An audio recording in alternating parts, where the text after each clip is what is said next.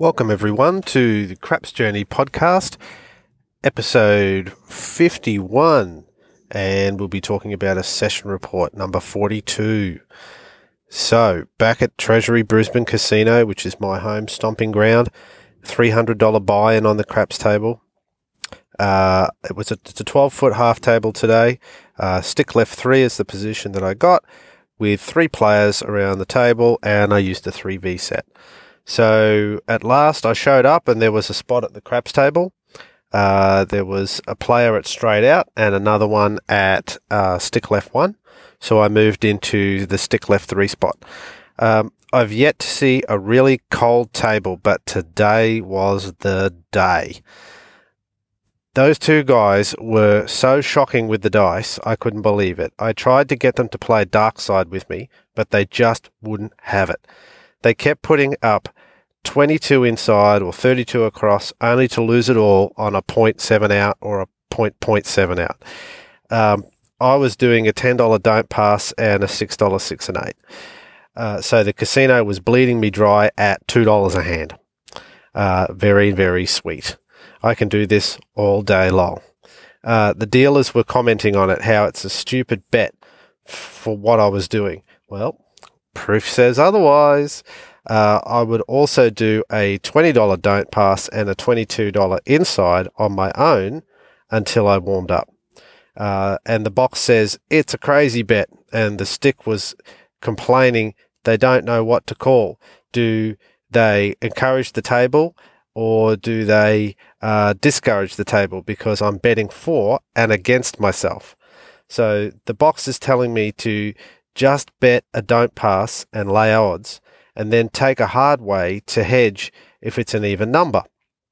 So I guess he sees a lot of craps play, and he is the most senior dealer that is at that casino. And I will admit, he's an excellent dealer. He really is top shelf. And he knows the table and the bets backwards, and he's old school, which is why he's in the senior position. I would really like to see him play with his money, though. That would be something.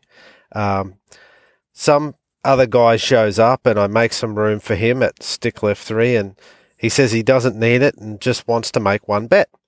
So I don't know what he's talking about. And then he proceeds to throw a $50 note on the table and call out on the horn. It's a bet, I hear from the dealers. And he's not even standing at the table. It was over before it began, of course. Just being a horn bet, it's a one-shot deal. Didn't roll a horn. I can't remember what the number was, but it wasn't a horn number. And sure enough, that was it. Never seen that before. Just amazing. The other 2 players, though, they burned through their buy-in about 40 minutes. I was finally on my own again, and I moved over to stick left 1. At last, a spot I can shoot from with confidence. I mean, that's my number one spot. I was having a very hard time at the stick left 3. It was slowly grinding me down. At stick left 1, though, I had a much better time. I shot a 28 hand and then a 14 hand, and I got my money back and more, and then it was time to go back to work. So I was getting in a bit of a zone, which can happen, and I like it when that happens. So I was really upset to leave when I had the table all to myself, and also leaving the dealers to stand around there just looking at each other with nothing to do. I really hate it when that happens, because then the powers that be, they walk past and the craps table's empty, and it's just another nail in the coffin.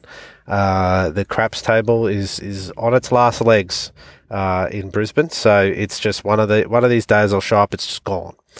Anyway, so for today, I coloured in at $376, so plus $76 in 1 hour of play. That's the end of this session report. Once again, if you haven't already subscribed, please subscribe to keep in touch and get notifications of future episodes.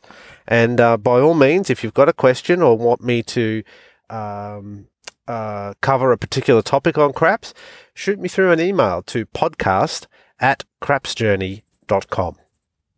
Speak soon.